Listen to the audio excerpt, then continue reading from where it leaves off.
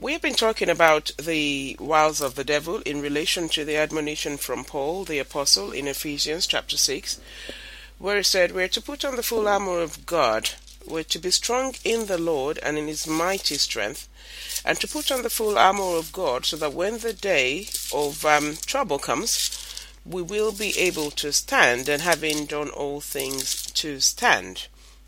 It says we should take our stand against the devil's schemes. Put on the full armor of God so that you can take your stand against the devil's schemes. Now, the devil's schemes is what I've been talking about for quite a while, because Paul said our struggle is not against flesh and blood, but against rulers, against authorities, powers of this dark world, and against the spiritual forces in the heavenly realms. He said, therefore, put on the full armor of God, so that when the day of evil comes, you may be able to stand your ground, and after you have done everything, to stand. And we have been talking about the different areas of different aspects of the wiles of the devil, the schemes of Satan, that many people do not necessarily see. Now, this admonition from Paul is not to the world, but to the church, to the believers, because the world in itself is lying in the full embrace of Satan, and so because they have rejected God, rejected Christ, and as such, the world in itself is ensnared by the devil and lying in bed with him. They're very happy with each other now. The thing is, they're not really happy, but they are in this unholy and godless alliance whereby, Satan rules them and they think they have independence of God and they think it works. Of course, we all know it doesn't work, because there is no peace and no joy. They all lust after these things. They all want peace and joy and contentment, but they can't have it because these things are not in the hands of Satan to give. The world is lacking in wisdom. They have a lot of intelligence and clever people, but they are totally lacking in wisdom. Why? Because wisdom is not from Satan. He does not have the wisdom of God. And it's only the wisdom of God that actually brings peace, the wisdom of God that brings true knowledge. You may get certain knowledge and certain things from classrooms and from books written by fellow men and all that, and and from research done by intelligent people and things like that. But then the actual wisdom of God, it is only the wisdom of God that brings true knowledge. And that is why all the philosophers and all the scientists of the ages that are past and today cannot and were not able to identify the problem with mankind. The problem with mankind, why the world is in the state it's in. The most foolish question I hear from unbelievers is when they say to us preachers or Christians, well, if you say God is as good as you people say, and your God is all loving, why is the world in the state it's in? Why is there all this, evil and all the wickedness and all the depression and death and sickness and poverty and all that? You see, only a fool will ask such a question. Because one who is endowed with wisdom of God understands exactly why the world is in the state it's in. Because it has been revealed to us by our Lord Jesus Christ, been revealed to us by the Holy Spirit. So as a believer, I'm not bothered, I'm absolutely unperturbed by the state of the world, and it's in a mess, isn't it? Nothing works the way it should. And none of the intelligence of man has been able to bring about a reason, let alone a solution. Science has not been able to bring about a reason for man's depravity, let alone offer a solution. They just tell you all those things, and everything they say will depress you anyway, because they never ever have any solutions to it. They call themselves experts, they like to call them, but they tell you all those things that's wrong, and they never have a solution. But look at it. This is exactly where the Word of God differs. In 1 Corinthians chapter 1, for instance, I'll take it from verse 26. Paul writes, brothers, think of what you were when you were called. Not many of you were wise by human standards. Not many were influential. Not many were of noble birth. But God chose the foolish things of the world to shame the wise. God chose the weak things of the world to shame the strong. He chose the lowly things of this world and the despised things and the things that are not, to nullify the things that are, so that no one may boast before him. It is because of him that you are in Christ Jesus, who has become for us wisdom from God. That is our righteousness, holiness, and redemption. Therefore, as it is written, let him who boasts, boast in the Lord. And there you have it. Because in this world, if you do not attain a certain level of education, you are not accepted in certain places. You know, if you do not have a certain, you're not a PhD holder, you don't have the title doctor, or you don't have a master's degree in something, you cannot lay your hands on certain positions or certain jobs, even in social cycles. If you don't have a certain level of money, own a certain kind of car, live in a certain sort of area, in a certain kind of house, you cannot be a member of certain social clubs and networks and things like that. Amazing, isn't it? There's a class structure. We've got the lower class and the middle class and the high class, and you've got the working class and all that baloney. Yet, you know what? There's nothing new about that, because such people existed in the time of our Lord Jesus Christ. During the time of his incarnation, yes, they had the poor, they had the rich, they had the affluent, they had the intellectuals, they had the intelligentsia. But you know what is amazing is that our Lord overlooked all of those people. He overlooked all of those people and chose his disciples of the lowest of society, fishermen, predominantly fishermen, and a tax collector, one who was hated and despised by all. Tax collectors were absolutely everyone's enemy. Nobody liked them. Nobody liked them. And that's why the elites of the day were able to criticize the Lord, saying, "Look at him. He sits and dines with sinners and tax collectors." They said that with disdain. And yet these are the people that God endowed with his wisdom. The people that he entrusted with his infallible word. Not the wavering thoughts of man and the wavering discoveries of science, whereby today they tell you, oh, eat lots of fish is good for you, eat lots of it. If you eat fish, your heart gets stronger and this and that. And then, 10 years down the line, you get another headline. Oh, researchers just shown that fish is bad for you. Too much fish can make you vulnerable to cancer of the breast or something, or cancer of something. It's amazing, isn't it? That is how science keeps tossing man back and forth, left, right, and center. But the word of God is infallible, it is certain, it is sure, it is written, it can neither be added to nor taken away from. And it is the word of life. Because those of us who live by the word of God have found it not only to be true, it is historically proven to be true, and spiritually proven to be true. And so the word is sure and made certain, delivered to us once for all through the apostles and the prophets. It was delivered through the specially selected men. That is why I will always insist there are no prophets and apostles in this age. Those men were appointed by the Lord at the time for a job to be done. They did it. They completed it. Their ministries were not inherited by others. The inheritance we have is the written word they have left to us. They didn't. They had no successors to say. But then today we have pastors and evangelists and teachers to continue to build on the foundation that was laid once and for all by the apostles and the prophets. No man can lay any new foundations.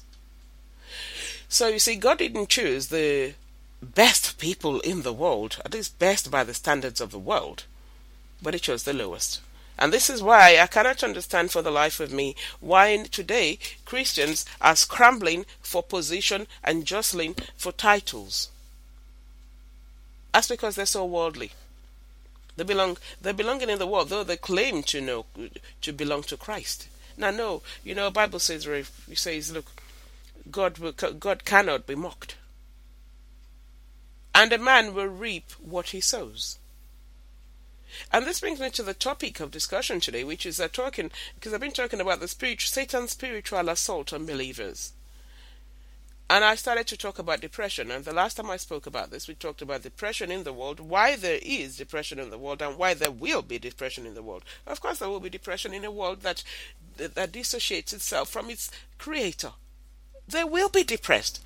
Because outside of God, outside of the Lord Jesus Christ, no man can find meaning to life or purpose for life. Cannot understand why you're here. That's why the world thinks they are here to attain this and to achieve that, and then they achieve it, and it's never enough. I was speaking to a young man on telephone yesterday in Africa. I called him. He's someone who's become something of a pen pal to me. He's a young man, can only be about 22, 23. And he read an article of mine posted in a national newspaper sometime concerning political leaders and spiritual leaders. And I was condemning them all, saying, how they're all a corrupt bunch of rogues who are just misleading people and just taking advantage of people and abusing the people. Anyway. And he wrote to me about that article saying, he didn't think, that he was quite pleased to hear someone actually hit the nail on the head without any qualms, without any fear or favor. And this is how I developed talking to this person, because he started to ask me questions about Christianity. Now, he believes he's a born-again Christian. He believes he's a Christian, very much so. And he's been going to church. Several churches. He's had all kinds of things told him, taught him, he's had hands laid on him, he's had oils poured on him and everything, and this young man still feels very empty within. And yesterday I was talking to him, and he was asking me, he said, I've got, he's been quite depressed, because today I'm talking about depression, personal depression. Why should a Christian be depressed? I can only say that a depressed Christian is one who has not known the Savior. If you have known the Savior, if you know Christ, I'm not talking about knowing about Christ or knowing about God. The whole world knows about Christ. The whole world knows about God. But when you actually know, when you have an intimacy with Him, when you have intimate knowledge of God, you know, you have the mind of Christ, as the Bible says believers have. So you know what is going on around you. You know the will of God in every situation, every circumstance. You know that God is working. You know that God is there. You live a godly life. Godly life being knowing, always being aware of the presence of God in every situation, whether it's storms or happy and good times, whether it's through trials or tribulations or through days of rejoicing. You know that God is always with you. And so it doesn't matter what you're going through, you're still fine. You know God is there. It doesn't matter whether you got food in your stomach or not, or money in your hands. You know that God is with you. That is godliness. And that leads to holiness. Because when you're aware of God's presence always, and every true believer has God's presence always, because Jesus made it very clear. He said that if you abide in me, and if anyone loves me, this is John 14:23. Jesus replied, if anyone loves me, he will obey my teaching. My Father will love him, and we will come to him and make our home with him. He who does not love me will not obey my teaching. So when you love Christ and you obey his teaching, then you know that his presence and the presence of God the Son, the presence of God the Father is always with you in the power of God the Spirit. So you have nothing to worry about. So where then can the depression come from? Now this young man was asking me yesterday that he said, I've got an interview, a job interview Monday, and I've done some kind of fasting, and I'm prayed about it. So I said, okay, what do you mean some kind of fasting? You don't sound like you have a lot of confidence in what you did. What do you mean some kind of fasting? He said, well, my mother told me that fasting is, I've never really done it. It's about the second time I'm going to do this fasting thing in my life. And my mother said it's something I'm supposed not to eat from morning until about 5 or 6 p.m. But I actually had to eat at 12:30 because, I just couldn't handle it. And the thing is, I've tried this fasting thing before. Every time I try it, even though sometimes I go without food for so many hours a day. But the time I determine to fast is when I just see everything that I want to eat and I just feel like eating everything. So I said, that means, one, you're spiritually weak. That is the whole essence of fasting, is the denial, the fact that you feel like doing those things. Fasting is separating yourself for a time to be in the presence of God and leaving behind all the worldly depression. I don't personally encourage fasting for personal goals, like I've got this interview and I've got to get that job, so I'm going to fast to bribe God. I said, you do not pay God with a fast. It's not bribery to God. You may fast for 21 days over a particular job and you may not get it. Why? Because God knows what is best for you. We have to learn, as a believer, you've got to learn to trust God. You may think this is the very best job. Oh, no, there's nothing. Look at all the benefits. Look at the salary. Oh, wow, I'm going to be happy here. It's the best, and that's the perfect launch I need for my career. And God may know that that is not it. He may understand. He will know, because He knows all things. He sees our days to the end of our days. And so, because you prayed to Him, because you belong to Him, He will not let that job fall in your hands. Because it is not the right place for you. Because He knows that you will get there and you will find that the grass isn't actually greener on the other side. It looked like that. It was just an illusion from where you were standing. And God knows that, no, I've got better things prepared for you, so I don't want you in this particular position. But then what happens? The carnal mind, you see, the small-minded, unspiritual Christian, having done all that fasting and everything and not getting that job, will then sink into depression. Say God has let him down. He's disappointed in God. God has not delivered. God never lets anyone down. Not if you rezone. He never does. But then, how much do you understand of God's ways? He says, my ways are not your ways, and my thoughts are not your thoughts. As far as the heavens are from the earth. If anyone can measure that, the scientists haven't measured the distance between heaven and earth, because they cannot find heaven. No man can find God by his own intelligence or by his own measure. God reveals Himself to those of us to whom He chooses to reveal Himself. So, because of that, a person will sink into depression.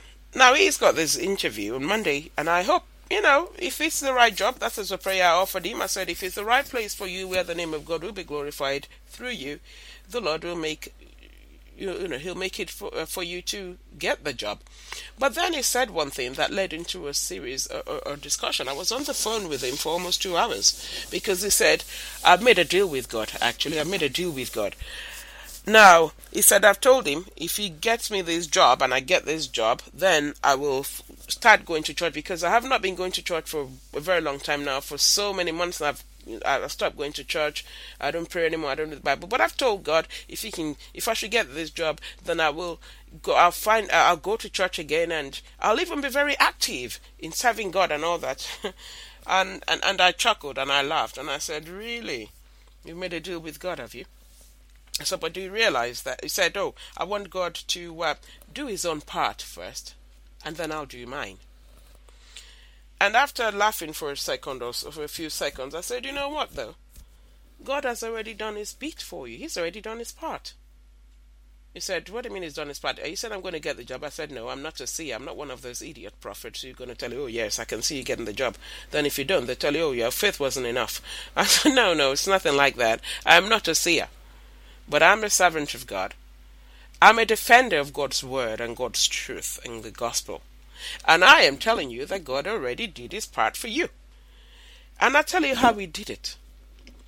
Over 2,000 years ago, God sent His Son to come into the world, to take the sins of mankind upon Himself, to pave the way for a reconciliation to God, because we were all by nature objects of wrath. We were all destined for destruction in hell.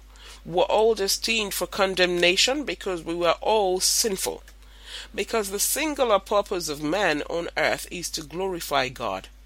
Anyone outside of Christ who has not gone to Christ for forgiveness, and as such given their very lives back to Christ, who purchased this by His blood on the cross, is still an object of wrath and remains under judgment and condemnation, and will end up in hell. I said, but God did that when we did not know Him. He sent His Son, our sovereign Lord and Redeemer, Jesus Christ. And He came. And he gave his life not because we requested it, not because we demanded it, not because we could take it. The people of that time thought they took his life, but they could not take his life. He gave it willingly. The breath of his nostrils, Jesus could have destroyed all his enemies at the time, but he chose not to. He chose to be mutilated by them, and he chose to be hanged on the cross by them, and he chose to die for us. I said, and now we have received life, those of us who know him, those of us who understand and admit that indeed we are sinners, unworthy of salvation, but we have been blessed with salvation by grace. I said, and that is the greatest thing God can do for any human being, is to separate you from the life of sin and death and tell you that now there is no condemnation for you ever because you are in Christ Jesus. Now it doesn't matter what you do, I will always forgive you. Now it doesn't matter what transpires in your life, whether you have money or not, whether you build houses or not, whether you attain fame and popularity or anything.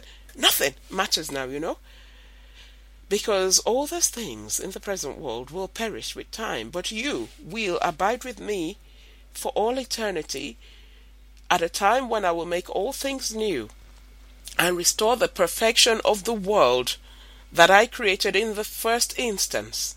And I will be your father, I will walk amongst you, you will be my son. For all eternity, you will not be condemned. You will not die. I said, I don't know what else you want God to give you. I don't know. He's done his bit already. So as for this deal you are striking with God about this job interview, you may not get the job. You may get it, you may not get it, but God does not feel compelled to rise up to the occasion of your challenge. You have no right to challenge God. Whatever God gives you, you receive it with thanksgiving. And your Christianity must not be based on what your present circumstances in the world are.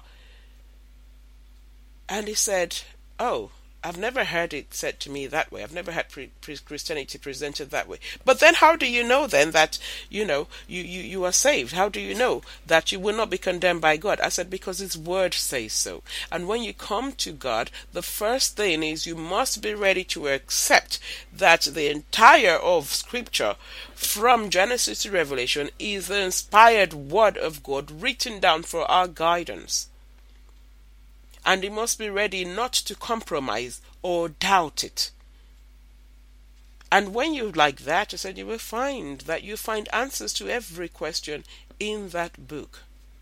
You will find solutions to all your problems in that book, because God has spoken from the beginning. He has spoken about now and has spoken about the end of all things relating to man.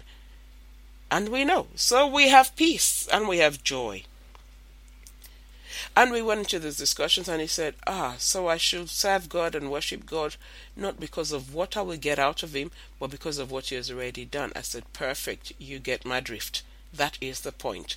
You do not strike a deal with God because he does not need your worship. We need him more than anything. God can do anything without us. We cannot do anything without God. And he said, I really wish I could find a true church. I said, well, keep searching. They do exist. Few and far between, but they do exist. Pray to God. Admit that you are a sinner. And cry out to Christ for that forgiveness. He will forgive you if you call to him. And then determine to live according to his word. And then you will find that he will make his own with you. And the Father will make his own with you. In the fullness of the power of the Holy Spirit, and you will be led and guided right. You will offer the right kind of prayers, not the kind of deal you were offering God, but you'll be able to offer the right kind of prayers, giving yourself to God as a living sacrifice. I said, then you will find peace. And then you will know that it's not about getting a job, because you know what? You want this job, you want this job. Do you know that after a while in that job, you're going to be pining for something else? You'll never find satisfaction in the world. You'll never find contentment unless you know Christ and you understand that when the Bible tells us it is a command that godliness with contentment is great gain. It's not a suggestion, it's not an idea, it really is a command for those of us who know the Lord. And it will see beyond your material needs, Because if spiritual needs will be fulfilled and satisfied, and then you find that material needs are nothing. I thank God because He actually put the phone down, with a whole new perspective. I said, only now can you become a Christian after you've gone to Christ. You thought you were never a Christian, although you claimed you were born again, but you didn't even know the basics of it. Now, I don't blame this young man. I blame those who have been teaching him and who have been preaching to him. The world is plagued with liars who claim to be sent by God. They cannot even nourish the people's souls. They cannot satisfy the people's thirst with the word of life. The word of God is our spiritual food, and people are still hungry and thirsty out there, because they're being fed a whole lot of baloney. This young man had been going to church for a long time, and then he stopped because he found that what he was, the teachings he was receiving were not being delivered. He had been going to church. He said he was raised a Christian and everything. His parents are Christians. Yet he said to me he has never had Christianity exposed to him the way I did. He's never ever heard my perspective of Christianity before in his life. He said, I don't know that we've got any preachers here in Nigeria who can speak this. I said, they do exist. There are a few who are sent from God and who do teach the truth of God. You may have to you may have to change churches a few times to get to the right place, but continue to pray to the Holy Spirit to lead you, and He will guide you into the right place at the right time. And this is such a tragedy, because this person it's not an exclusive problem. It is all over the place. That's why we have a lot of depressed Christians. And depression comes from Satan. The purpose of depression is to rob you of the joy of the Lord, which is meant to the joy of the Lord is meant to strengthen the believer. And look, what did Jesus say about this? In John chapter 15, verse 9, from verses 9 to 11. Our Lord Jesus said, as the Father has loved me, so have I loved you. Now remain in my love. If you obey my commands, you will remain in my love, just as I have obeyed my Father's commands and remain in His love. I have told you this, so that my joy may be in you, and that your joy may be complete. So where do we get depressed Christians from? Because we have the promises from God. He said He has given us the joy. His joy will be in us if we obey His commands. That's where the problem is. The inability to obey the Lord's commands, the inability to believe the Word of God, the inability to embrace the Word of God when a preacher is telling you to reject all things that are not positive, who reject sickness, who reject poverty, reject this, reject that. And these things are a reality of life. Look, if all the people we had in the Bible that went through a lot of tribulation, a lot of trials, even David just didn't become king. He went through a lot of hell before he got on the throne, even though God had anointed him king through Samuel the prophet. He still had to run from his enemies and all that. But God glorified His power and Himself and His name, and God affirmed His word that I have pronounced you king, and king you will be. And King David remained until his seed, Jesus Christ our Lord. Jesus came, his incarnation, the incarnation of God. He came through the lineage of David, and is forever seated on the throne. The word of God came to pass and will. Shadrach, Meshach, Abednego, Daniel, if they'd all gone, I reject it. Every time they saw the evil coming, they would never have been used to the glory of God. All the apostles went through poverty, through beatings, through a lot of rejection, through stonings, through hunger, nakedness, imprisonments and things. If they'd all gone, I reject it, they would never have been used to the glory of God. Do we think Jesus Christ our Lord was clowning about when He said, I have told you these things in John 16:33, I have told you these things so that in me you may have peace? When He told the disciples about all the grief they were going to go through, all the sadness, all the rejection, all the hardships they were going to go through. Yet He said, I have told you these things so that in me you may have peace. In this world you will have trouble. You will have trouble, you will have tribulation, Jesus said. But take heart, I have overcome the world. But you are defeated because you refuse to embrace that word. You would rather accept the word of man, and who tells you that you have no business being depressed. You're a child of God. Reject it. These liars on pulpits who tell you all this nonsense and all this baloney, who are not called by God but are self-appointed and feed you with lies, can they deliver? No, they cannot deliver. All they do is rob you in the process, because everything they offer you, there has to be some payment you have to put forth. You have to put forth some payment to receive all the things they are promising. They tell you sowing seeds. Since when have we paid God for anything? He doesn't need a penny from you or from me to do anything in our lives.